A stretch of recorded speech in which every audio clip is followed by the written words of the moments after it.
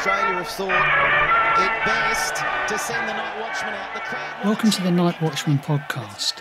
I'm John Hotton. Today we're talking about mysteries, which poses the question, is cricket mysterious?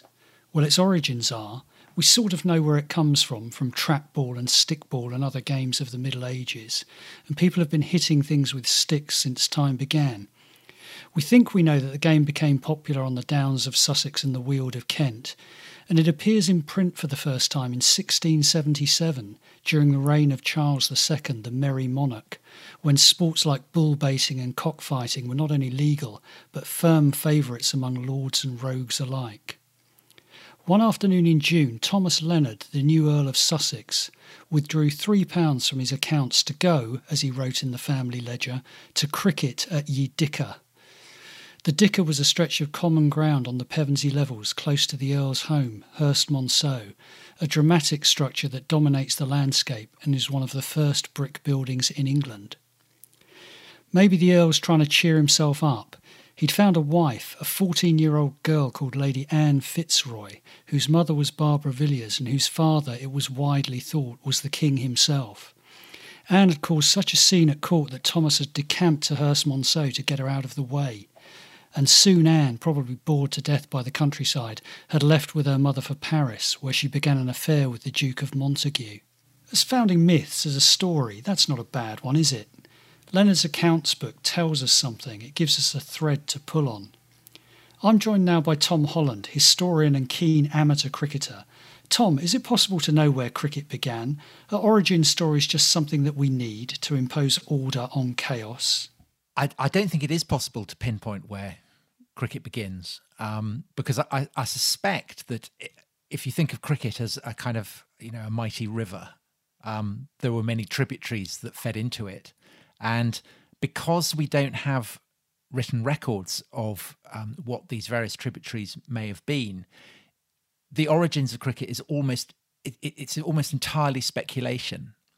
So you've got that amazing story that you were saying. If you push it back, there are court records from the end of the 16th century that name check something that's clearly cricket. So you can put it there. But beyond that, it's much more sparse, much more difficult to pin down. And I think that one of the things that's fascinating about cricket is that it actually encourages speculation. The fact that we don't know where it comes from is indeed a crucial part of its mystique. As a historian of the ancient world, you're always delving backwards in time. How many assumptions do you make, and how do you begin to make them? Well, it's interesting. Right at the moment, I'm doing a children's history of ancient Greece, in which I'm taking everything the Greeks believed literally. So the gods exist, all the legends that the Athenians or the Spartans or whatever told about the origins of their city, taking them absolutely literally. And it's really fun to write like that, because you suddenly realise how kind of rich and complex those stories actually are when you take them literally. Because the truth is that if you're writing history, essentially it's a process of paint stripping. Often you're taking away these kind of accretions, these layers of folklore and myth, and trying to pinpoint what lies underneath. And often you find there's absolutely nothing. And so it is a bit with cricket, that there are all kinds of theories and stories and legends. So there are reports that cricket perhaps was being played in Florence in the 8th century. There's a record of a monk doing that. There's a poet, English poet in the 12th century, who says that people enjoy a leisure activity called cricks. In the reign of Edward I, so that's in the 13th century, there's a report that the Prince of Wales, the future Edward II, who would reputedly end up with a red-hot poker up his arse, he was apparently passionate about a game called Krieg. I don't know whether there's a connection to his ultimate grisly fate there or not. So people have kind of thought, well, perhaps, we can trace the origins. I don't think we can. I don't think any of these things. You know, we're hunting for needles in haystacks, but they are at least faintly plausible. What's great is that there are actually some stories that are clearly ridiculous. So there's a very popular theory among Australian Armenians that cricket began in Armenia, and I remember one report that was arguing this, that the headline, "Did Jesus play cricket?" Which, when questions to which the answer is no. I think that's quite a winner. But this kind of idea that you can push it back and back and back, that's something absolutely recognisable. And I think that just as a city like Athens, a city like Rome, it has to have sensational origin myths. A sport like cricket, one of the measures of its stature and its resonance and its romance is that it too has to have a kind of primordial origin myth. Yeah, and then when we get to the point that people do start to write about cricket, how reliable is the information they're giving us? I think it's pretty reliable because of course when they're writing about it, they're not consciously fabricating it. The sense that we have of cricket, the late 18th century, 19th century notion of cricket as the emblem of England in a way, a kind of representative activity that sums up what being English is all about. Back in the 17th, back in the early 18th century, it doesn't quite have that sense. So people are just writing about it in the way that people would write up match reports. So I think that that's fairly reliable.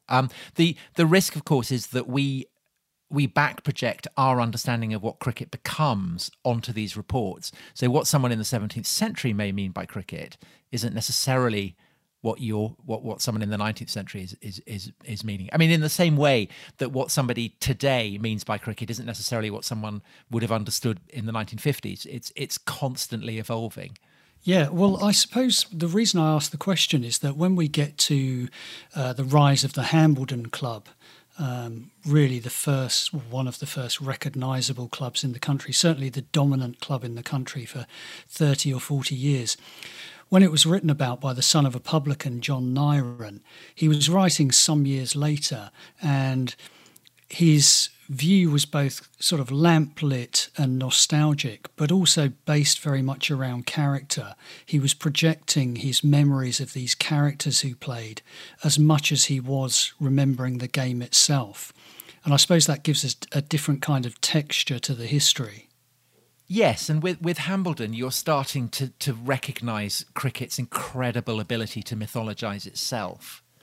Yes. Which keeps happening again and again. There's clearly something inherent within cricket that lends itself to the elegiac. So one of the things about the sport is that it is constantly reinventing itself, as we've seen recently. But that very process of reinvention, it in turn encourages a sense of nostalgia. So almost the moment that Hambledon ceased to be the power centre of the game, people started romanticising it. People, it kind of, and even now, Hambledon conjures up images of men in, top hats, flitting through golden sunlight and lengthening shadows. And in a sense, it establishes the prototype of the professional game. We have a sense of Hambledon as the eye, the centre of England's attention. People are writing up reports of it. This is where cricket is stepping onto the national stage. At the same time, this is also where the kind of the mythic ideal of village cricket begins. The ideal of blacksmiths and publicans and vicars all taking their turn on the wicket. And to go to Hambledon now, as you'll know, we both played there. I mean, it's an atmospheric place, and it's atmospheric partly because it's very beautiful in itself, but also atmospheric because it comes freighted with these memories, with these myths. One poem I found while I was researching is Incertimum Pili, a Latin verse written by a schoolteacher, William Goldwyn, in 1706. Yes, which I translated. What I always found fascinating, and maybe it was your translation I read, I don't know, I hope so, but what was fascinating about the poem was that so many of cricket's archetypes already existed. There was the humour of dropping catches and run-outs. There was the kind of jovial scorer, the the umpire, handing down his decisions, the players not agreeing with them. A lot of what we think of as kind of village cricket standards, what we might even call village, as we hurl insults at our cricketing friends, seem to have begun a very, very long time ago. Yes. So you've got the archetype of the village cricket match there, but I think in Cheetham and Pillay is also it's specifically a school cricket match. So that also stands at the head of a very, very long tradition, which is also, so you start to get cricket as the emblem of English boyhood, famously in Tom Brown's school days. And that's where you start to get the sense of yet another process of cricket self-mythologization, with this idea that cricket reveals character. The idea that something is not cricket. I mean, it's an extraordinary phrase. The idea that playing a sport is somehow a measure of moral achievement and moral stature. You don't, I think, get that with any other sport. But that also is part of this kind of freight of myth that cricket kind of picks up as it goes through the decades and then through the centuries. And we've still got kind of trace elements of that even now, even in the age of 2020 and betting, which of course is also interesting because, of course, that tradition of betting and gambling and that's there right from the beginning. So again, that also is something very primordial. Well, I mean, it's interesting you mentioned this notion of Englishness and fair play that came along probably with the Victorians and the era of WG. Your most recent book, Dominion, is a history of, not a history of Christianity, but a history of the influence of Christianity. This kind of Victorian era of muscular Christianity, of vigour and health and fair play, how much of that, is it fair to say, impacted on their view of cricket? Well, I think cricket is an activity that generally, certainly back in the 17th century, which is why we so often get mentions of it in court records, is something that the church officially disapproves of, because, of course, it's played, on Sundays and the day of rest, and the idea that people are going off and playing cricket causes some consternation.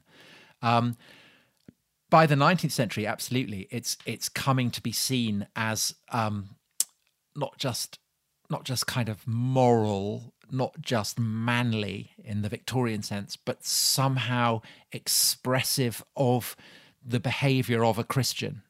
And that's definitely the sense that it has in Tom Brown's school days. And that is something that kind of, again, clings to it through the 19th century into the 20th century. So again and again, if you look at, you think of comic stories in particular. So Raffles is a kind of parody of a genre in which cricketers are often parsons, are often boys who've done incredibly well at school and been moral in the stamp of Tom Brown. And part of the parody of Raffles, who is a brilliant cricketer, is that he's an amateur cracksman. So he's breaking into people's safes and stealing their jewellery and things. And part of the shock of that is that Raffles is not just he hasn't just been to a decent public school and it belongs to a decent club, but that he's a cricketer. So the idea that a cricketer could go around being a cat burglar is meant to be funny. That's part of the point of the story. I suppose the need for myth is almost a yearning in many ways for things to be true that might not be. One of the most extraordinary stories that you've told in the pages of Night Watchman, from which we spring, was of Piltdown Man. Again, very much a piece of myth, but a story that came along at a time when people were anxious to explain and believe in many things that were being dug up out of the earth. In this case, an amateur fossil hunter finding what he claimed was a prehistoric forebear of man. I wonder if you could reflect a little bit on that story. Yeah, well, There's kind of bragging rights in having something that's very old. So that's one of the reasons why people are so keen to push the origins of cricket back as far as they can, because they feel that antiquity is kind of expressive of status. And the same was true in the 19th century with the discovery of the remains of prehistoric men. prehistoric women even as well. And both the French and the Germans had discovered palpable remains of prehistoric hominids. And the British were jealous because we didn't have one. And this was felt to be unacceptable in the age of when the British Empire was at its greatest spread. The fact that we didn't have a prehistoric hominid, insupportable. So in 1912, in a quarry in Sussex, outside a village called Piltdown, they found a prehistoric hominid. And there was huge rejoicing, and everyone greeted it with a kind of great surge of patriotism. And over the course of the years that followed, further fragments got discovered and dug up, and it got enshrined. It was called Eoanthropus dawsoni, which means dawn man, and Dawsoni of Dawson, because Dawson was Charles Dawson, who was a solicitor, lived in Lewes, who was the guy who miraculously kept finding all these fossil remains. And in due course, it turned out to be a massive fake. It was kind of various bits of gorilla that had been kind of dipped in tea and stitched together, bits of jawbone, bits of cranium from different species. But it wasn't until I think until the 40s that it was conclusively proved to be a fake. And so there have been various theories as to who might have been doing this. One, the most obvious, I think, the university accepted one, is that it was Charles Dawson who was doing it. Someone else who got fingered for it was Arthur Conan Doyle, whose house was just round the corner from Piltdown and was, of course, a famous cricketer. But the most intriguing part of these collections of that were found in Piltdown came towards the end of the process of discovery, when they found what seemed to be a cricket bat. And it was a cricket bat that had been carved out of elephant bone. And, well, yes. And so the theory is that this discovery of a cricket bat may actually have been found by someone who wanted to expose the fact that that this was a fake. And Chris Stringer, who's kind of eminence grise of prehistoric hominids at the Natural History Museum, has suggested that it was a volunteer at the Natural History Museum called Martin Hinton, who later became the keeper of zoology. And Stringer suggests that Hinton knew that this was a fake, and so was trying to kind of, make it look ridiculous. And so possibly he'd fashioned this cricket bat, put it in the quarry where Dawson then found it, and to Hinton's horror, everyone took it completely, were ecstatic to kind of discover that, because this was at the time was the world's oldest bone implement. And people in England were absolutely thrilled to think that the world's oldest bone implement had actually been a cricket bat, because that really does push the origins of cricket a very, very long way back. And it kind of shows, it kind of illustrates how, when you want to believe something, you're going to believe it. And evidence, even if it seems completely ridiculous, is, you're going to cling on to it. Yeah, it's a point you made very beautifully at the end of the piece, when you said that ancient and modern was the mark of cricket, and that more than any other sport in our imaginations, it needs to be both. It needs to be both ancient and modern.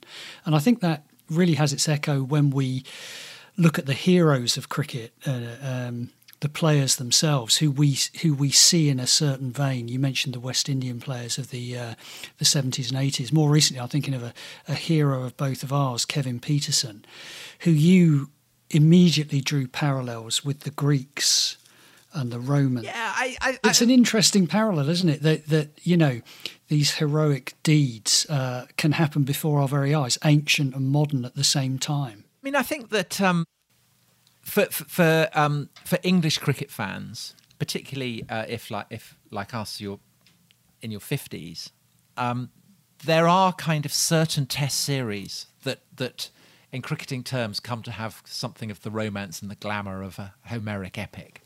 And one of those would be the 81 series. And Botham and Willis are enshrined as mythic figures from that. And then there's 2005. And, Peterson's astonishing century at the Oval was the kind of thing that you could imagine if Homer had liked cricket. He would have written an entire epic about it. And I suspect that that Stokes' century against the Australians last summer will likewise, in 20, 30, 40 years' time, people will still remember that. People will still be writing about it. People will still be reminiscing about it. And as is the way with all great heroes, it becomes part of poetry, and it becomes part of myth. And if you think about the great figures of cricket, there are people who no one living saw. We have no video footage of them at all, and yet people like Grace or Spofforth or Trumper still have a kind of romance. They still have a resonance, and I'm sure that that's a crucial part of the appeal of cricket as well. Because if cricket itself has this romance, then you need heroes. Yeah, very much so. I mean, but the way we reflect on heroes in the modern age is very immediate, isn't it? We now have social media, which is something, maybe not even Peterson in 2005 really had. I mean, I don't think Twitter or Instagram or anything had come along at that stage. But part of what made Peterson such a compelling figure was, of course, that in 2012 he did have Twitter. And he did have texts, and part of Peterson's ability was, again, a bit like in Hambledon, is that he mythologized himself, and he was able to use his social media platform to present an image of himself that perhaps not all his teammates would have recognized, but more than that, to kind of amplify the drama and the excitement of the story that he was the lead hero of. So, that series against the South Africans, it was against the backdrop of the London Olympics. So cricket was in massive danger of being kind of blotted out completely by what was going on in London. It was almost entirely down to Peterson that cricket got back onto the front pages. And it wasn't just that he scored that amazing century and that his batting was astonishing. It was also that he was simultaneously hero and villain.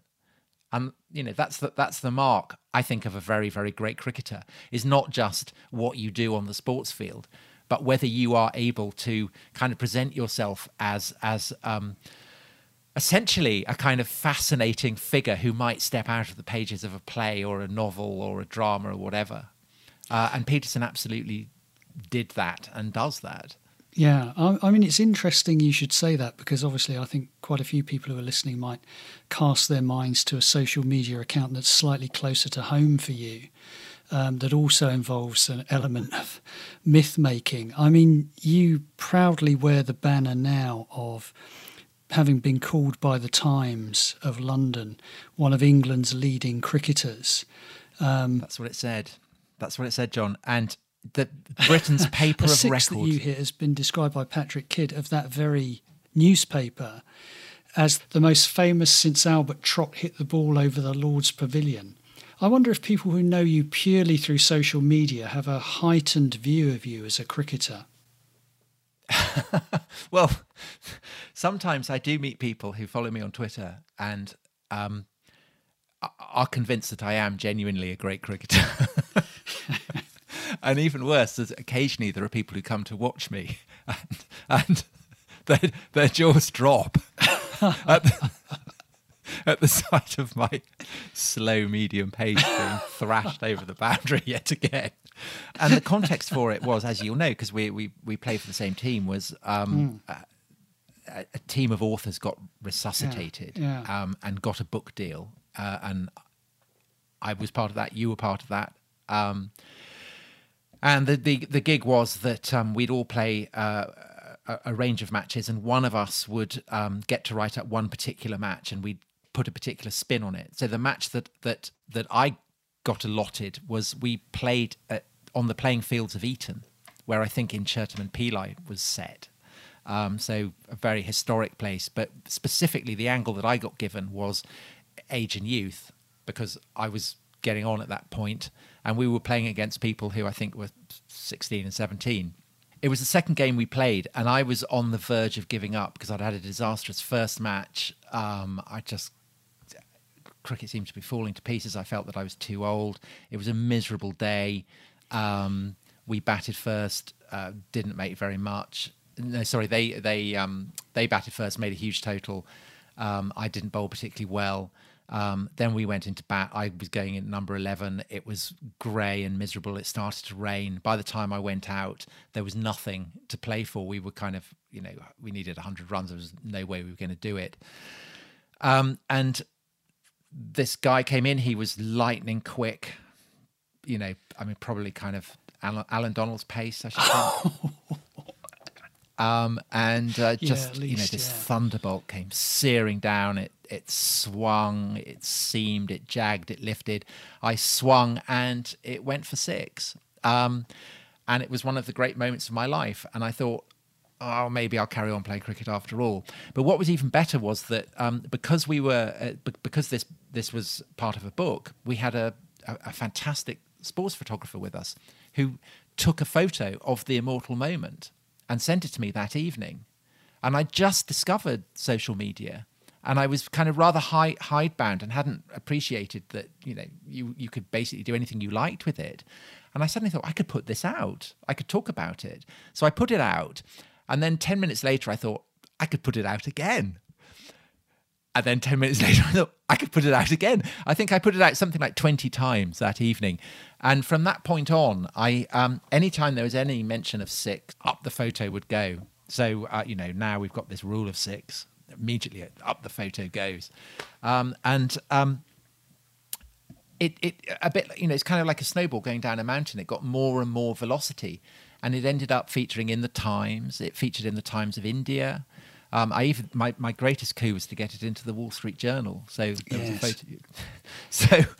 So it's a shot that's been heard around the world, I'm proud to say. But of course the point of it is that if I ever hit another 6, its mystique would completely vanish, because the whole point is that it's the only one.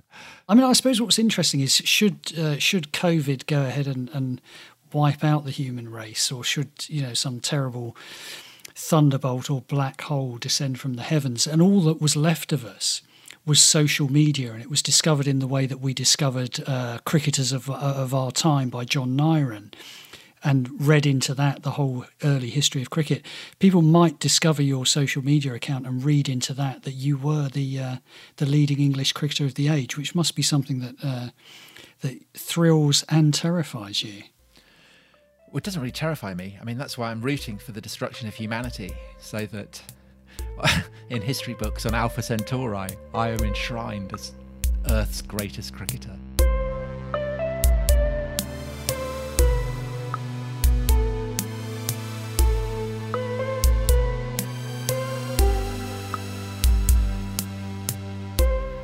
Well, a 6 in space, rather like Tom's Twitter account, will go on forever. In cricket, the great batsmen have mystique, but only the bowlers truly have mystery. That mystery has often been accompanied by allegations of foul play and other chicanery, so brilliant has been the sleight of hand. In the game's lexicon, the purveyor of left-arm wrist spin was until very recently called the Chinaman, after a now thoroughly discredited racist trope, but an instructive one when we come to think about the role of mystery in bowling and how it was regarded. So often that mystery has come from Pakistan, a place where cricket's creative imagination comes alive. Few stories encapsulate the fragile brilliance of new ideas like that of Sir Clain Mushtaq and the rise and fall of his mystery ball, the Doosra. Osman Samuddin is the author of The Unquiet Ones, a majestic history of cricket in Pakistan, and a familiar name to those who follow him on ESPN Cricinfo. Osman, is it possible to say why Pakistan is the source of so much mystery and invention in the game? With the Dusra, I think, you speak to Saqlain, and I think he was genuinely a very curious mind. But Saqlain's initial issue was that he wasn't playing formalized cricket, which a lot of youngsters in Pakistan, we don't have formalized cricket as such there. It's only when you join a club, and then you kind of get into this semi-formal system where you kind of move up and onwards. But until then, so a lot of kids, conceivably until the age of 15, 16, wouldn't have played with a hard ball. Amir had never played with a hard ball, So I think what Saqlain did, and I think that it's a telling story in that he was, he used to practice on his rooftop in the flats that he used to live on, and they used to play with a tennis ball and a table tennis ball, a ping pong ball, he calls it. And so he just kept, experimenting with different grips, with different ways of kind of delivering the ball, and he came up with this. And I think it was mostly because he wasn't going to a school which had, like you would hear, which had like a cricket setup, or some schools do. I guess not many schools do now, but he wasn't going to a school where he could get some kind of formal induction into the game. So he wasn't coached at all, and he was left to his own devices with the ball.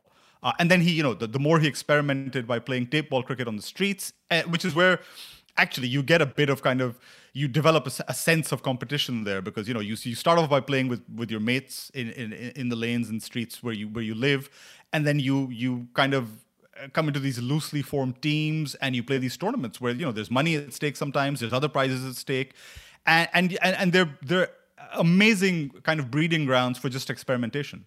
Of things to do. And so, I think it's come as a result mostly of pragmatism and the environment in which you kind of play, that you're kind of forced to innovate, I guess. Yeah, I mean, I know Saqlain sometimes told the story of how he took the ball that became known as the Dusra from the rooftop, where he just flicked the smaller ball with his brothers, but took it out into the streets of Lahore, and it sort of spread through the streets, the idea that this ball was doing something different to the regular off spinner. And I love that kind of sense of it almost being like an oral tradition, or something that was passed on from one person to another purely by seeing it.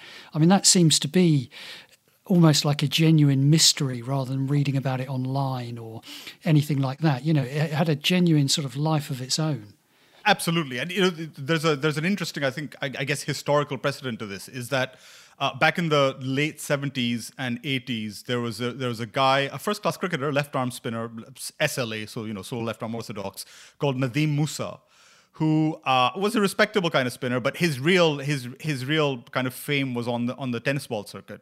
So he used to play in Karachi, and what he did was he was known as the finger spinner, like the greatest finger spinner of all time. But finger spinner was essentially, he was a deliverer of what we know now as carom balls.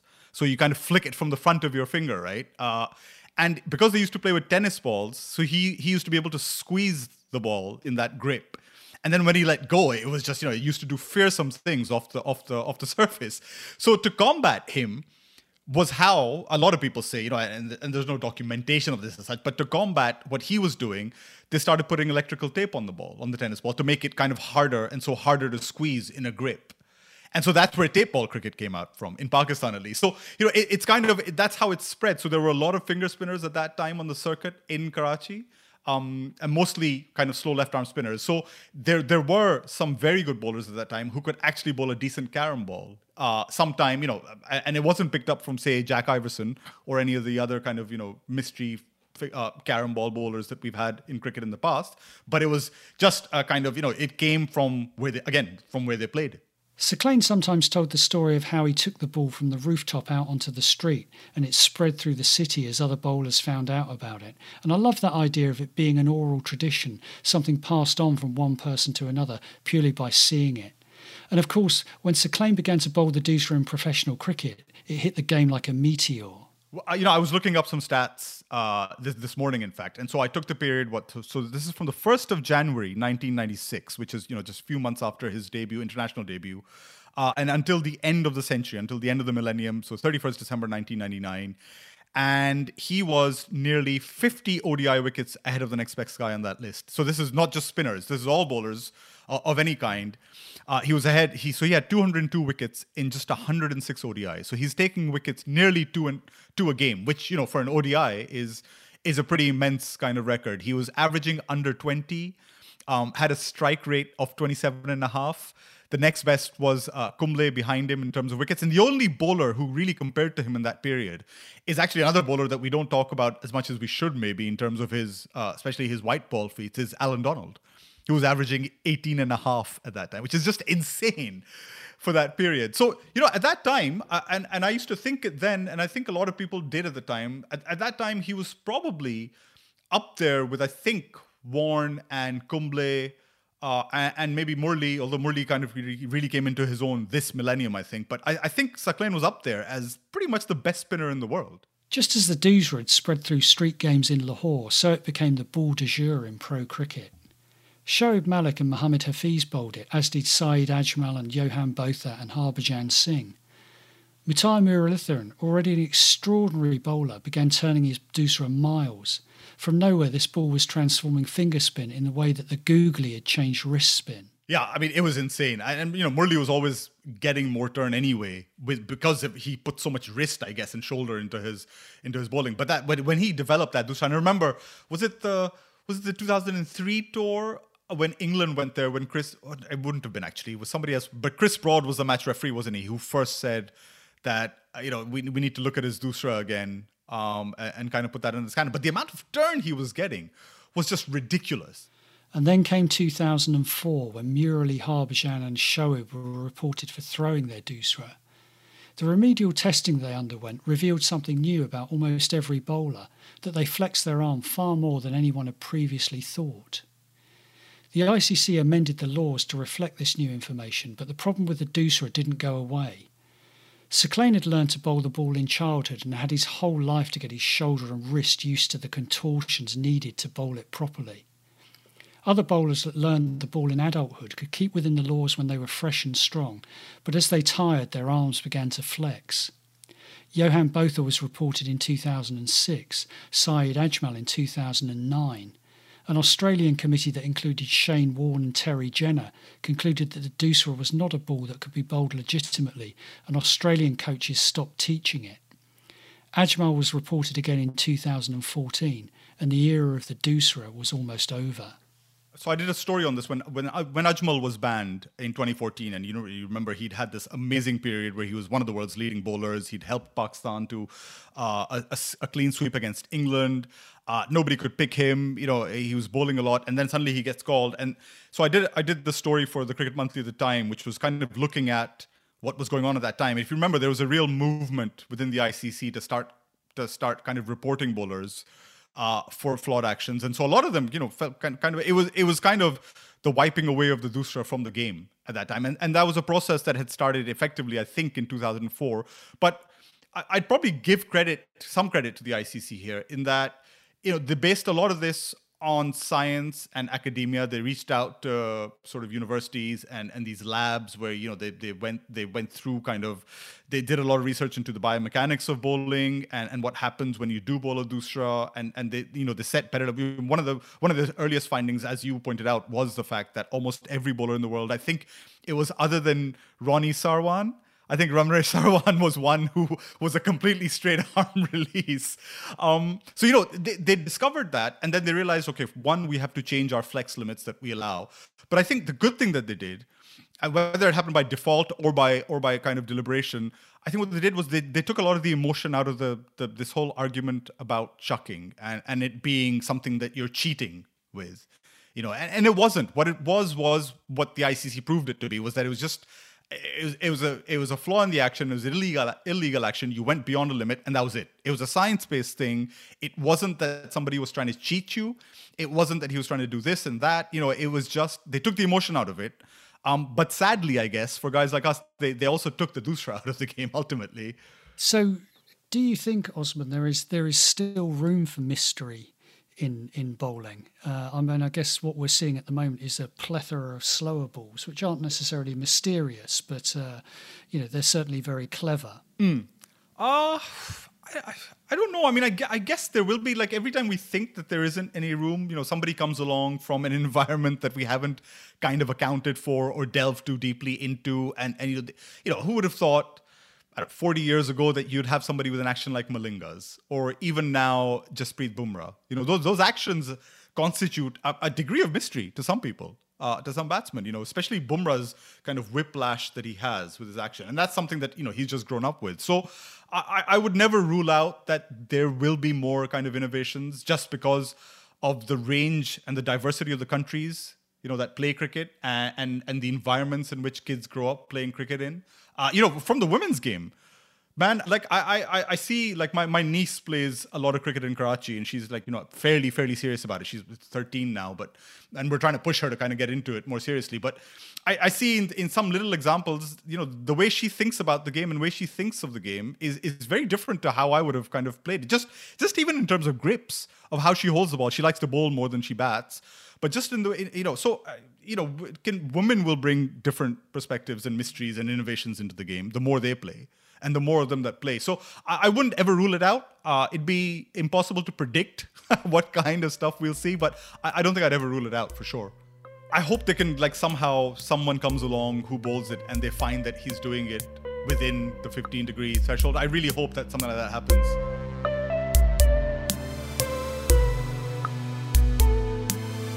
The Night Watchman podcast is brought to you by Rathbones Investment Management for individuals, charities and financial advisors. We couldn't do it without them, so please head over to rathbones.com to find out more about what they do. When Don Bradman was dismissed for cricket's most famous duck at the Oval in 1948, few people, including perhaps Bradman himself, understood the statistical significance of what had just happened. As the most casual of stats fans will tell you, Bradman needed to make at least 4 runs in his final Test innings to complete his career with a batting average of 100.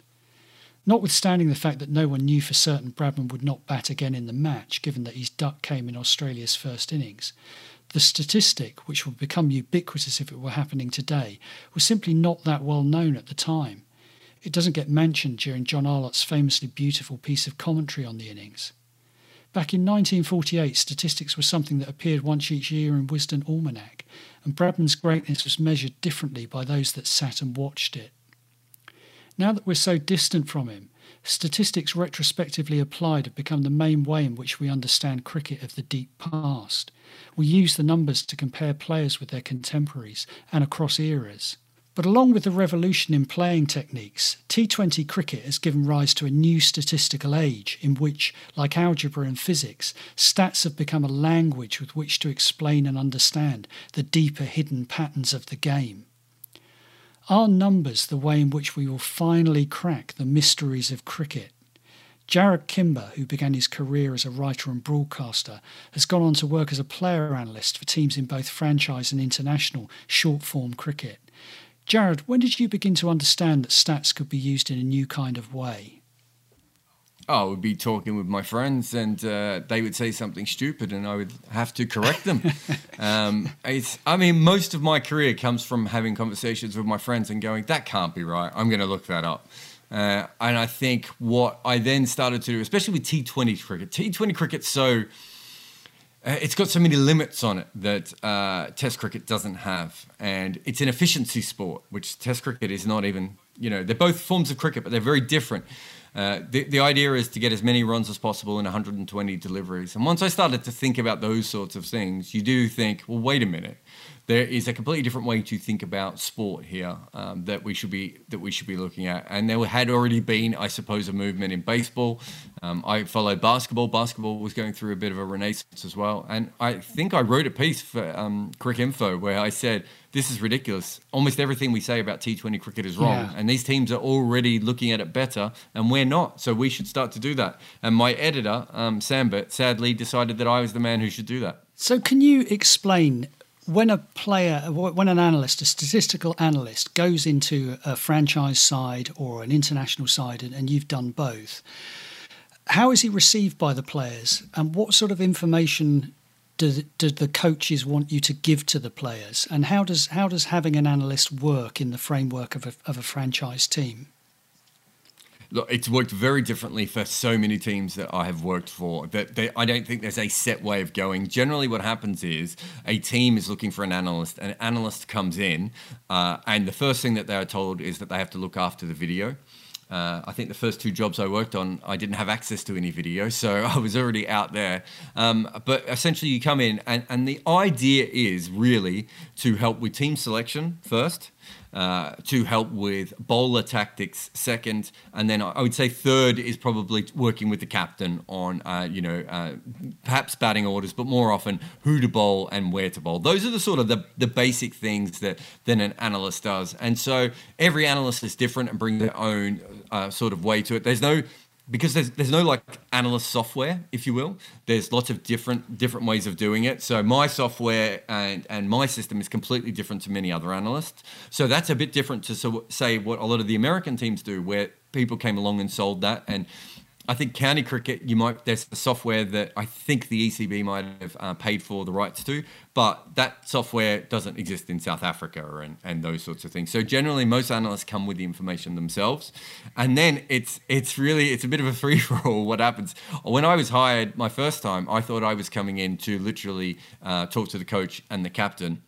And then 2 days later, I was running the bowling team meeting, which was, and I hadn't prepared for it. I wasn't sure how to get that information across. So there are some analysts who never talk directly to team meetings, and there are other analysts more like myself and Nathan Lehman who lead a lot of meetings. But yeah, there is no one job, because there are a lot of analysts in the world that have, in cricket teams that still just do video. Really? And then there's a lot of us who go more towards the data side. And then you've got to understand that one of my big things is that Moneyball is very old concept, and that Moneyball's very outdated. Basically, what Moneyball told you to do was try and work out market inefficiencies and how your team can be better. Whereas now what we can work out is it's not about going, that guy is no good at playing left arm finger spin, let's never play him again. It's going to him and saying, you're no good against left arm finger spin when they bowl around the wicket to you. Is there a reason that we think that is the case? Should we get you together with a coach? Is there something that we need to do? Can the two of us come up with a particular coaching method that will work for you? So things are slightly changing now in what analysts do, and I think that's much more of a role where generally, I think when it started, most analysts would talk directly to the coach and very few other players, maybe the captain, whereas now there's a real give and take between those sorts of things, and players are getting more used to it. But it is a real generational thing. If you're working with a senior player, they're just like, well, I've got here without you. Why would I need your information? Whereas a young player just sees you as part of the furniture, and it's just like, you're having coffee with the coach, you must know something. Yeah. Well, I remember you saying when you first went to the CPL, weren't you with David Warner and yes. So all of a sudden you're here with one of the biggest kind of T20 players in the game, who's going around the world cleaning up financially and in cricket terms. How do you even know what data to give a guy like that? It's very interesting. It wasn't just him either. It was Kieron Pollard, and Darren Sammy. So you got one guy who's won a bunch of titles as a captain, another guy who's probably the best opener in the world at that point, and Kieron Pollard, who's played the most games. So it was a very interesting thing to do. I waited for them to come to me to a certain point, because I was still learning what I was doing. But you did realise there were certain little things that David Warner wanted to know, but he maybe didn't want to ask for them. What he wanted really was for me to be in the lobby and to come over and just start chatting about cricket. And then I would say, oh, funny you say that, Davey, because this. With Kieron Pollard, Polly's a very private sort of person. Doesn't give a lot of press interviews. He's not out there making music videos like his mate DJ Bravo. Very private person. Once he comes to you, though, he wants everything. Right. He may not use any of it. He may not trust any of it, but he wants it, and he wants it raw and unedited. That's what he wants. And Darren Sammy, he was thinking of it, I think, at that stage in his career, was probably thinking, I'm going to be going into coaching. I need to understand what this analyst does. So, in down moments, he would sort of come over and we would chat about how it could work and how he found it interesting. So already you've got 3 completely different people. And that's the thing with these cricket change rooms. You go into the CPL. Even when I work with Scotland or, Melbourne Stars or some of the consultancy work, you've got to remember the different backgrounds. You've got like this old grizzled either English or South African coach. Then you've got maybe a younger, sort of more tech savvy, maybe even a coach who might have, a PhD or something in the corner. You then have, you literally in that change room have players who never finished high school, and you have got other guys who are, who own and operate their own businesses. It's a really, and then that's before getting into the international side of things and the different backgrounds. So you can't go in as a cricket analyst and think that there is one size fits all. I'm lucky enough to have a family of educators, my family involved in teaching. So I sort of pick the brains of my aunties and my uncles a little bit and go, how would you teach a 12-year-old this? And how would you teach a 25-year-old this? And you start to go through those sorts of things. And when you talk about the kind of data that they want to know, are they surprised by what you're telling them? Are they, is it revealing things about their game that they didn't actually know? Definitely. In some cases, there was a particular bowler I worked with who I said to him, how do you think you bowl against left-handers? And he goes, probably I struggle a little bit. And I said, yeah, you do. I said, have you thought about bowling around the wicket more? And he goes, oh, I don't think I ever have. I said, you've bowled 50 balls around the wicket to left-handers. In those 50 balls, you go at 8 runs and over. In the 1,000 balls that you bowled over the wicket to left-handers, you go at 11 runs and over. Now, it's only 50 balls, but my guess is you never practice in the nets of bowling around the wicket and that you haven't even thought about this. And he was just looking at me dumbfounded. Whereas some other times you go to them and you'll say something to them like, you're scoring at 6 runs and over against spinners. Is there something we can do to bump that up? And he'll say, the reason I do it is because my whole innings is about getting to the last 5 overs and then going bang. Now, if the spinner's there, I would probably score at 9 runs and over against them. So sometimes they know exactly why that exists, and other times they just haven't thought about it. So, and then when you look at, wider, sort of wider points in cricket and different strategies. So one of my things is, and I think this happened in a CPL game, because the CPL game's quite advanced when it comes to this sort of stuff recently, where one player in the power play refused to take a single, even though a single was on offer, because he knew that his better matchup was at that end, and the guy he was batting with had a worse matchup. Now, I know a lot of players who know that information, and I've had conversations with top-level T20 players saying to them they should do that, and they go, if I do that, and I knock back a single, next ball I'm bowled, that is all that people are going to talk about for a week. So sometimes they know about this stuff, and it's almost encouraging them or giving them a space to feel a bit safer to do that. And it might be something as simple as I'm an off spinner and I bowl around the wicket. I want to bowl around the wicket to right-handers, but the first time I did it, I got hit for 6. Have you got any data that says that this should work? I suppose my criticism of stats, and I've had this conversation with a few people, is that they become a bit like algorithms on Amazon or something, where they just drive you down a certain channel. You say to such and such a player, well, you're no good against this type of bowling, so then all he faces is that kind of bowling. It becomes a sort of reductive, it's almost like a tunnel that you go down. And the games become more and more predictable because everyone has the same information. Is that a fair criticism of where we're going with stats? Or is the game kind of open and mysterious enough to constantly evolve around the sort of information that you're giving? I think and I've heard that said before, and I think you and I have had that conversation, but you can't conquer cricket. I'm not sure you can conquer any sport realistically, but you certainly can't conquer cricket. And one of the reasons you can't is because the pitch doesn't care about your algorithm. So on an individual basis, on any particular day, that's kind of, I can say go out there and try and hit a 6 every ball. But we know that there are pitches where that doesn't work, where there are boundaries that are too big, and where there are certain bowlers where that doesn't work. So realistically, I don't think we can ever get to that point. But also, if you look at some of the sports, like Major League Baseball, it had the biggest sort of early development, the Moneyball development. Teams didn't all start playing the same. Right.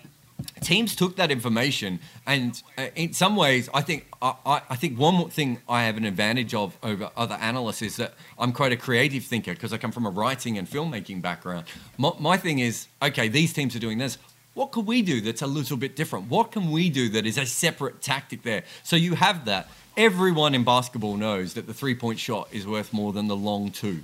But not every team shoots as many 3-pointers as the Houston Rockets. And not every team decides to only pick players who could shoot 3-pointers like the Houston Rockets. And there's also a certain point where I don't know if you saw Jamaica in the CPL this year. They basically went in with a very similar strategy to what the West Indies do, which is we're going to pack our teams with guys who can hit sixes. But the problem is once you do that on the open market, the players aren't quite great.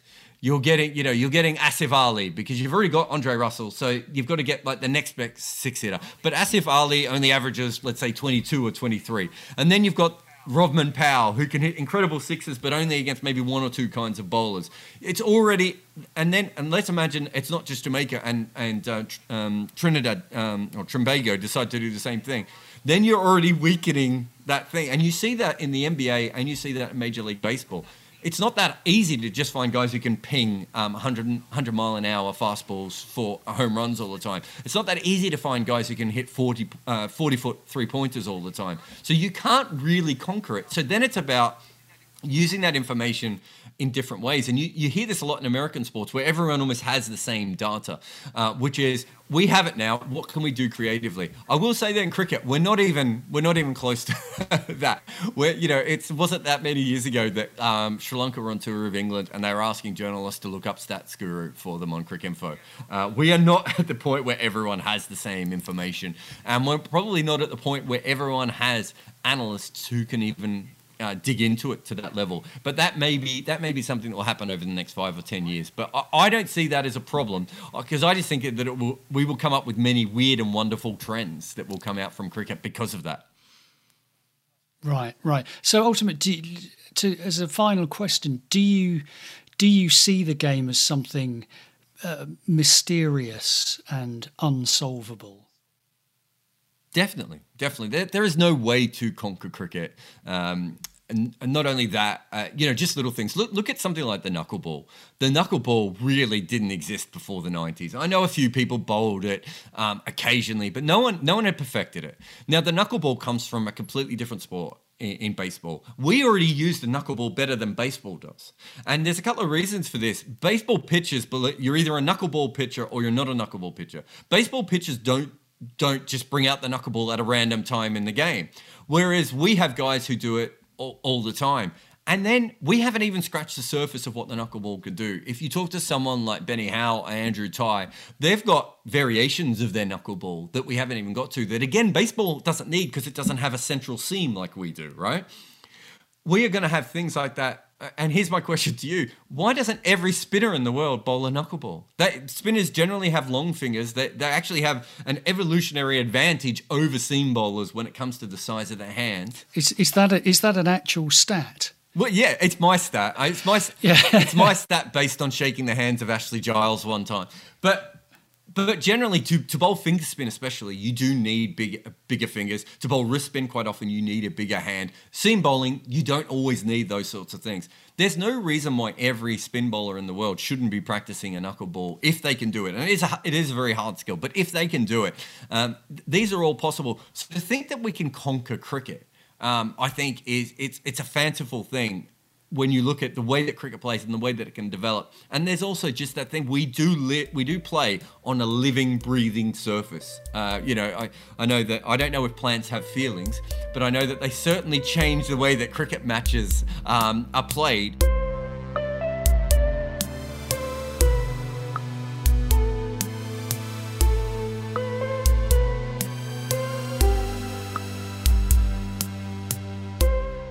Whether it's the myths and stories that we tell ourselves about cricket, or the constant invention and reinvention of the game by the players themselves, or our quest to find a new numerical language with which to understand it, cricket always seems to ask new questions of us. It exists in its own universe, and just as it has mystery built into its creation, it also seems to have mystery as an inherent part of it. The game is too big to reach the end of, certainly in one lifetime. We've been playing, watching, writing and thinking about it in 4 different centuries, and we're not really any closer to exhausting it. In fact, I think we've probably only just started, and thank goodness for that. And our thanks to Tom Holland, Osman Samuddin and Jared Kimber, and thanks to you for listening. If you've enjoyed it, then do spread the word, and if you're feeling especially kind, then why not leave us a review on your podcast app. To find out more about The Night Watchman, visit www.thenightwatchman.net. The Night Watchman podcast is written and hosted by John Houghton, produced and edited by James Wallace.